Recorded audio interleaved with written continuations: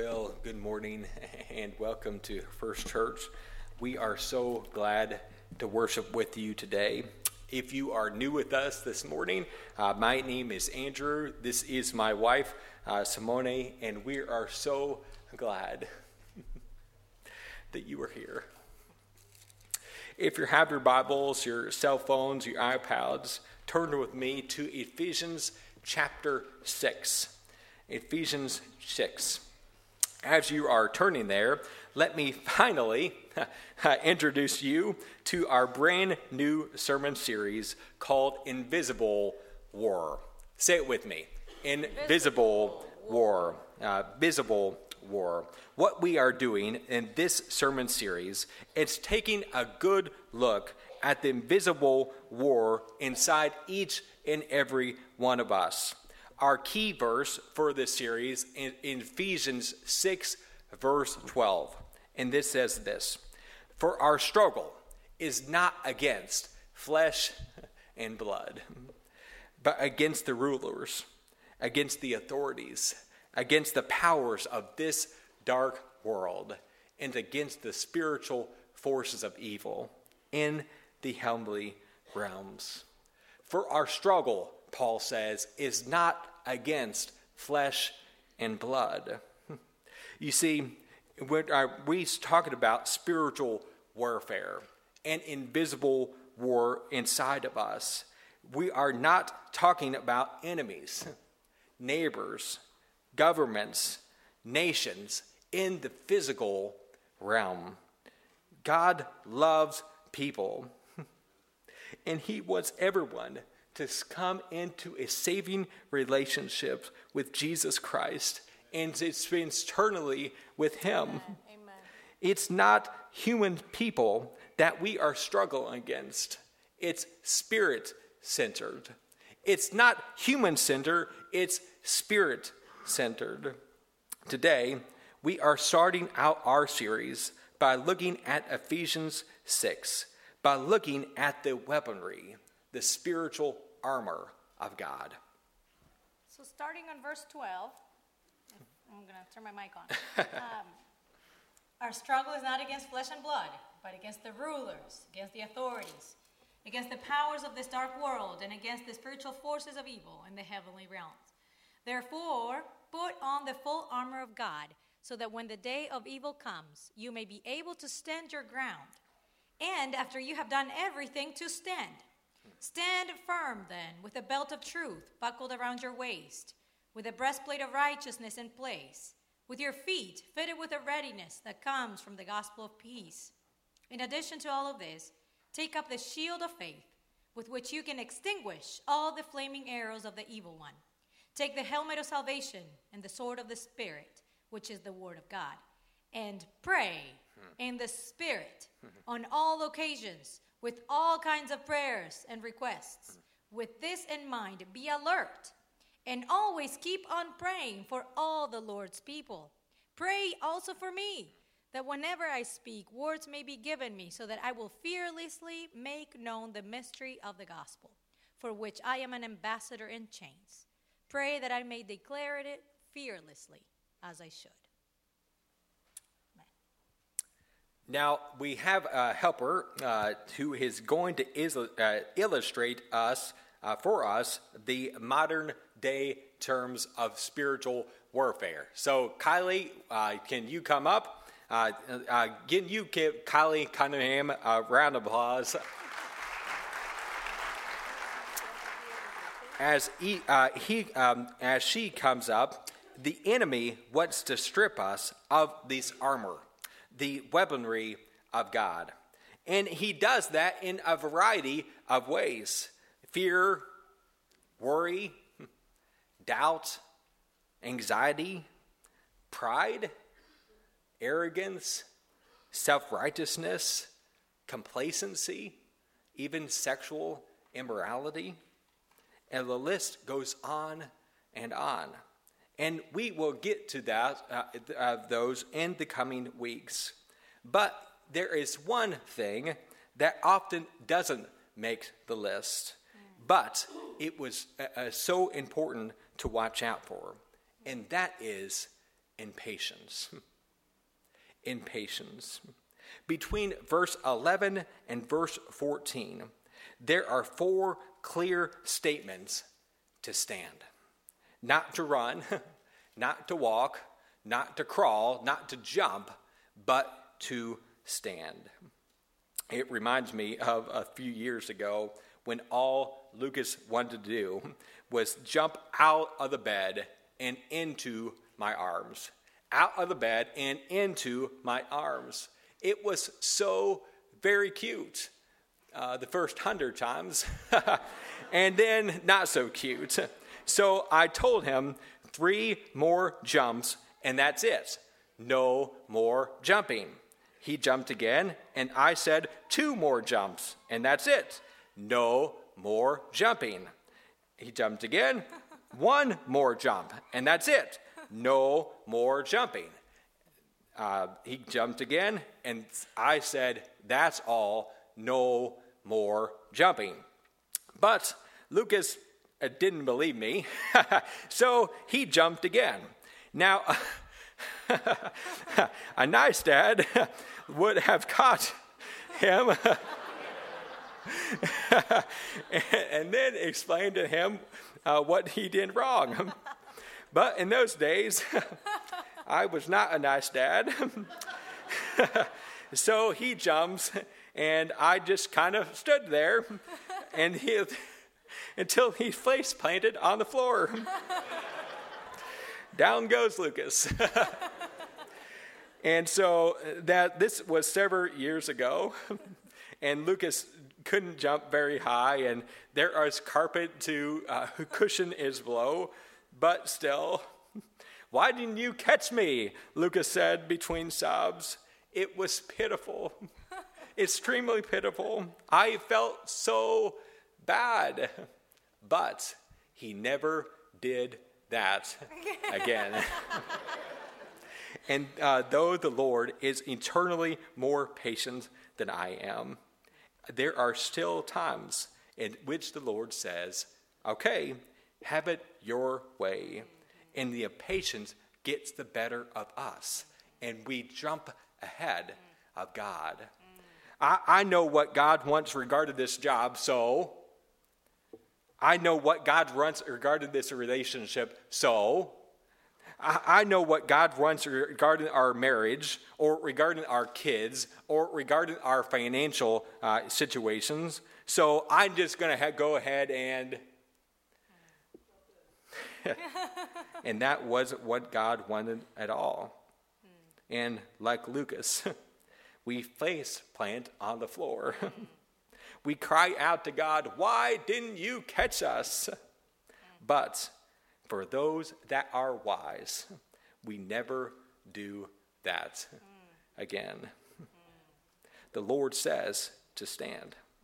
That's it. To stand. Not to run, not to walk, not to crawl, but to stand. Maintaining what Christ has already done for us. That's right. So, he began talking about the natural way in which we sometimes approach life. But there's a supernatural way in which we can deal with situations in life. And they require some preparation. Now, Kylie is an experienced softball or baseball? Softball player, and she's wonderful at it. So she's going to demonstrate how our preparation works. But no one plays softball without knowing the rules of engagement. And in the same way, no one enters into spiritual situations without duly being prepared and equipped. Just as Andrew said, we must stand. We stand on the truth of God. We stand on what Christ did for us. But now we must take our stance against the enemy's schemes. So you see, it's not like Christ said, it's finished. Now, I have purchased your victory. Everything is going to be fine. We are in a battle. We are in the world. He warned us. He said, as long as you're in the world, you will have trouble. But take heart. I have overcome. Yes. And when he says it is finished, we come from that position. That we have been given the authority, the power to overcome. But we must take now our stance. It's our stance against the enemy's schemes. And so the first thing that we must do is put our belt of truth. Now, here's the thing, how it works for softball, right? The belt is not the most important tool or piece of equipment that you have. But in the spiritual armor, it is the most absolute important tool you will have as you fight in the spiritual realms. Why? Well, let's consider what a Roman soldier would look like with a belt. The belt actually held the entire armor in place, just like it's holding up your pants in place, right? And so the entire armor was held by the belt. The belt had also a place where the shield could be placed, and another spot in the back for the spear. So the belt, without the belt, there was no place for the shield, and there was no place for the spear. And then the whole armor would fall off. In the same way, truth is what sets us free and what keeps us free. That's why buckling our lives with the truth of God through His Word and through what He says we are is fundamental in knowing who we are and how to fight when the arrows begin to come. Just the other day, I was thinking about a situation in the past, and the enemy began to kind of make me feel, disheartened about that situation. And feelings of guilt began to surface. And I said, oh, no. The Word says I am a new creature, a new creation, a new creature. There's now no condemnation for those who belong to Christ. I have been set free by the blood of the Lamb. And as soon as you begin to reflect on the truth, on the Word of God, on who He says you are, boy, the arrows begin to fall off. And that is what truth does. Knowing who you are and whose you are will set you free. And that's why the belt of truth is the most important piece in this equipment. Second, the breastplate of righteousness in place. The breastplate of righteousness. The breastplate is worn right above the belt, covering their vital organs. Much the same way, the breastplate of righteousness, right standing or uprightness before God, is given to the believer. And the Christian is filled with courage, knowing that he is protected by the righteousness of Christ and in Christ. Amen. The enemy, knowing this, causes us to doubt our own righteousness. The example is, look at you. Do you think that someone with your kind of past can start fresh again?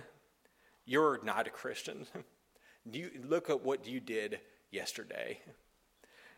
You're a disgrace. I can't even look at you in knowing your shameful past. And that is why it was so important to be in the Bible, to be in prayer every single day, because it is not what the enemy says about you that matters. Right. It's right. What God says about you that matters. Let me say it again, because that is really good preaching. Amen? I lost my place. That's not what the enemy says about you that matters. It's what God says about you that matters.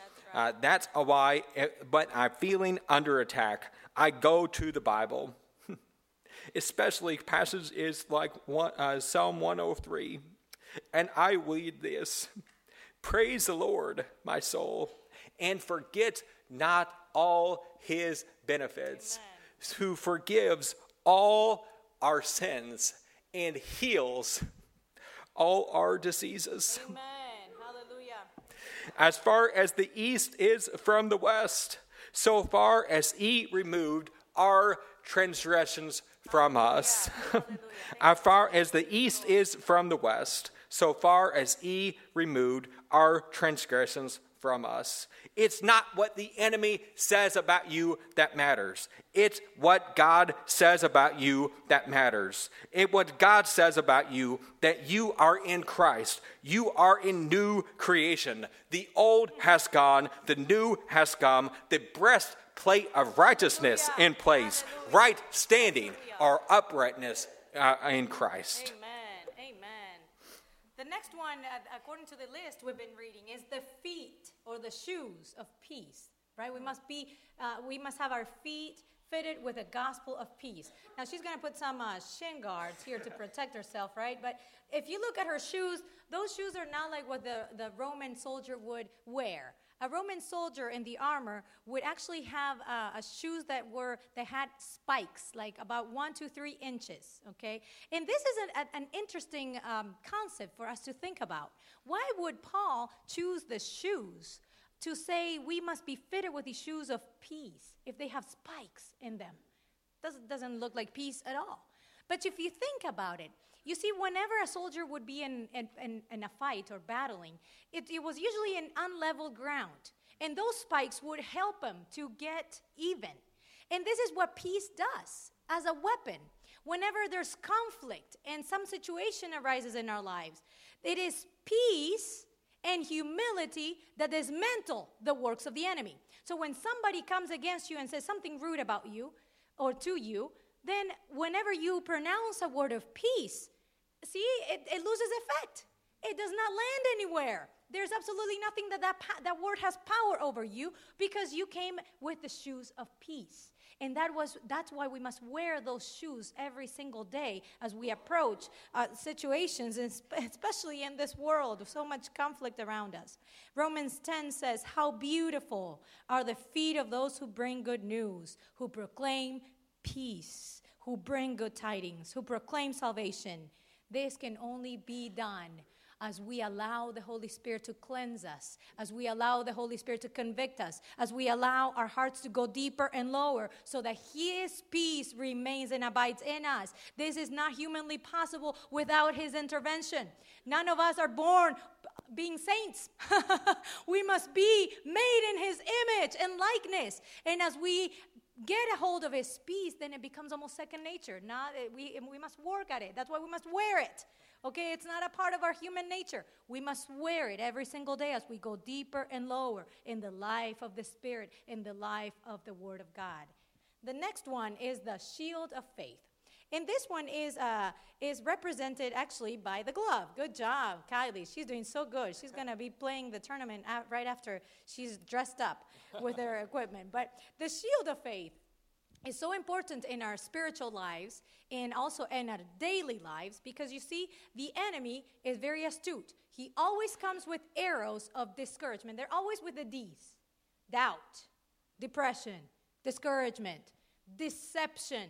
Oh, all these things that he throws at you, and if you buy into them, you come crumbling down. Okay, but that's why you got to have that glove and catch those arrows. Okay, you got to catch them so that they don't get to you.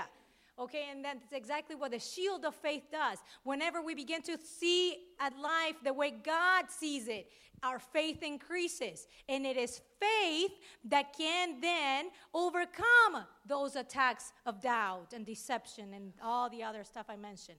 So as we begin to see God and see situations from His perspective, we are able to catch the flaming arrows of the enemy. Fifth, the helmet of salvation. The helmet of salvation.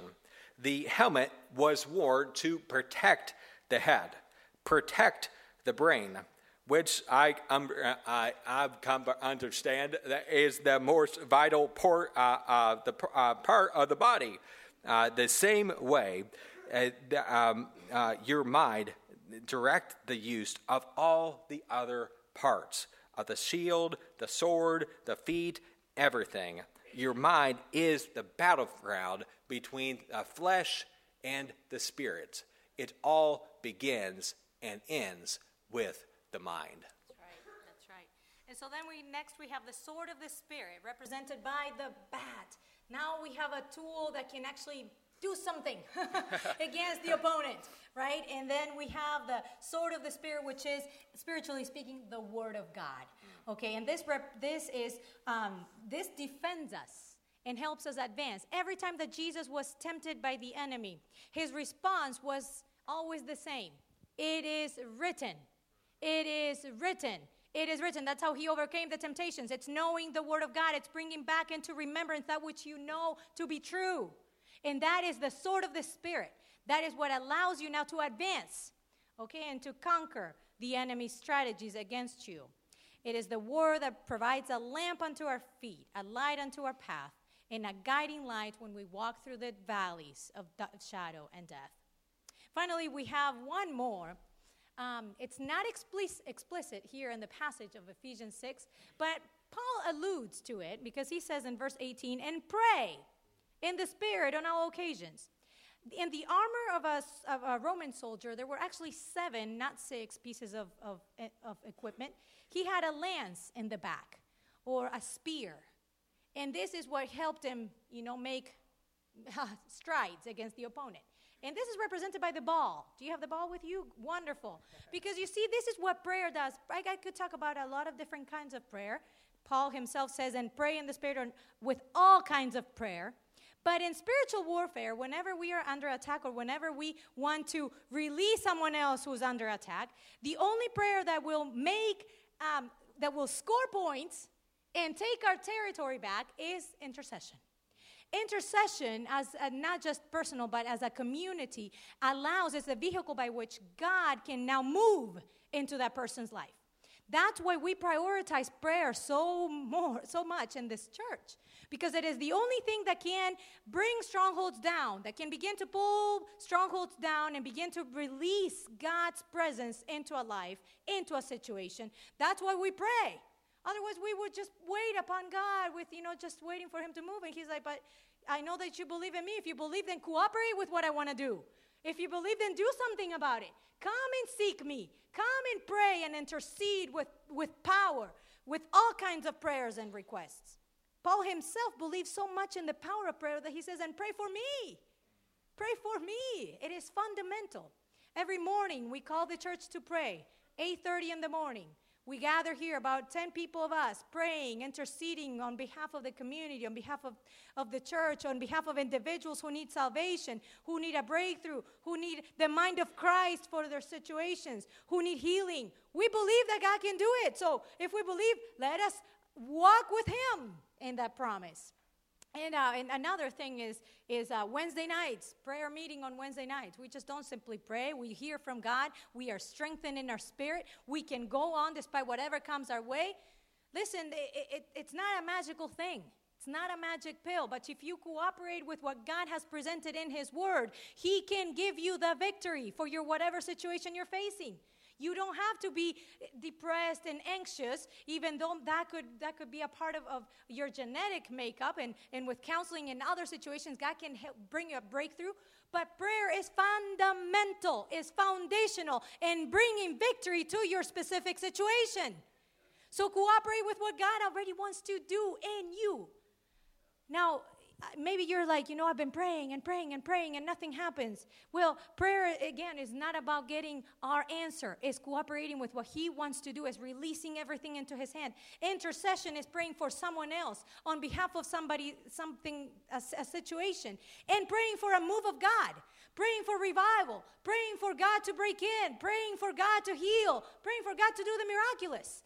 And so that is why we believe and we come before him every single day praying that God will do his work in his way, in his time. We commit it, we surrender it, that's our portion. But we must be fully equipped to fight our spiritual battles because we are in an invisible war. Amen. Amen. Hasn't she done great? Yeah, give her a round of applause. Excellent works. Excellent works. In conclusion, I want you to remember this. If you're taking notes, write this down. It's our key thought for the series. Here it is. Spiritual warfare is not chasing after the enemy. Spiritual warfare is chasing after Jesus. Spiritual warfare is not taking after the enemy. Spiritual warfare is chasing after Jesus. He's not looking for the enemy everywhere. It's not the enemy hiding under every bush. It's not that at all. Spiritual warfare is drawing ever closer to Jesus so that nothing can get between you and him. Amen. Praise God. Spiritual warfare is chasing after Jesus. My wife and I love to spend the closing minutes of Lucas's day with him. we read a book, we take off his glasses, we turn out the lights. But the most important thing that we do is we get to pray together. We always ask, Lucas, what do you want to pray for? And the answer is almost always the same. Mommy, Daddy, Sophia, Lucas, and Fofa. Fofa is our dog. And one time, as we're going through all the regulars, he paused through about 3 seconds and then said, and Scott. And Scott. So I don't know what you have going on that night, Scott, but Lucas was praying for you. And then about once or twice a week, I'll ask Lucas if he wants to pray. I love hearing little children pray, don't you? There's power in the prayers of children. And this is how Lucas prayed. Jesus, please help my daddy to get feeling better soon. Please help my daddy to get feeling better soon. And I don't know about you, but I can hear my son pray that all day long. The simple, childlike prayer. And when it comes down to it, there are times when I don't know how to pray or what to pray for. And in those cases, I pray a simple prayer. Jesus, help me. Help me. I don't know how to be a good father. I don't know how to be a good husband.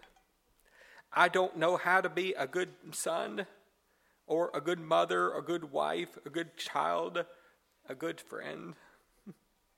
Let up to me. I know that I would let you and everybody else around me down. So I need your help. Jesus, make me clean. Make me holy. Holy as you are holy. Make the Holy Spirit alive in me. Hallelujah. I give you my all. Yes. Heart, soul, mind, and strength. I give you my all. I got to invite all of us to stand. Here's what I'm going to ask you to do. As Pastor Don plays, in just a moment, if you have family here, a husband, a wife, a parent, a child, a grandkid, grandma, grandpa, the whole family, I am going to ask you, all of you, to gather together in prayer right now while you are seated and pray for one another. If you don't have family here, grab a friend, an acquaintance, join in with another family, as no one prays alone. We are making a commitment to one another that we would do this together. We would do this together. When someone is weak, the whole church should lift them up. When someone falls into sin, the whole church should ask God for their redemption. When someone needs prayer, the whole church should fall on their knees.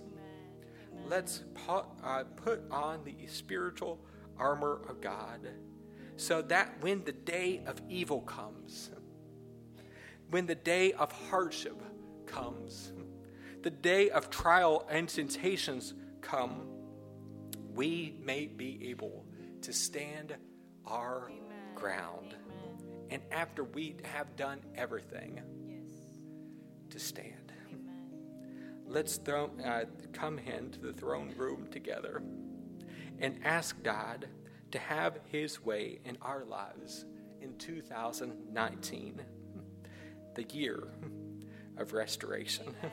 Hallelujah. As Dawn plays, get together with your friends, your family, and close this service Hallelujah. calling out Hallelujah. to God.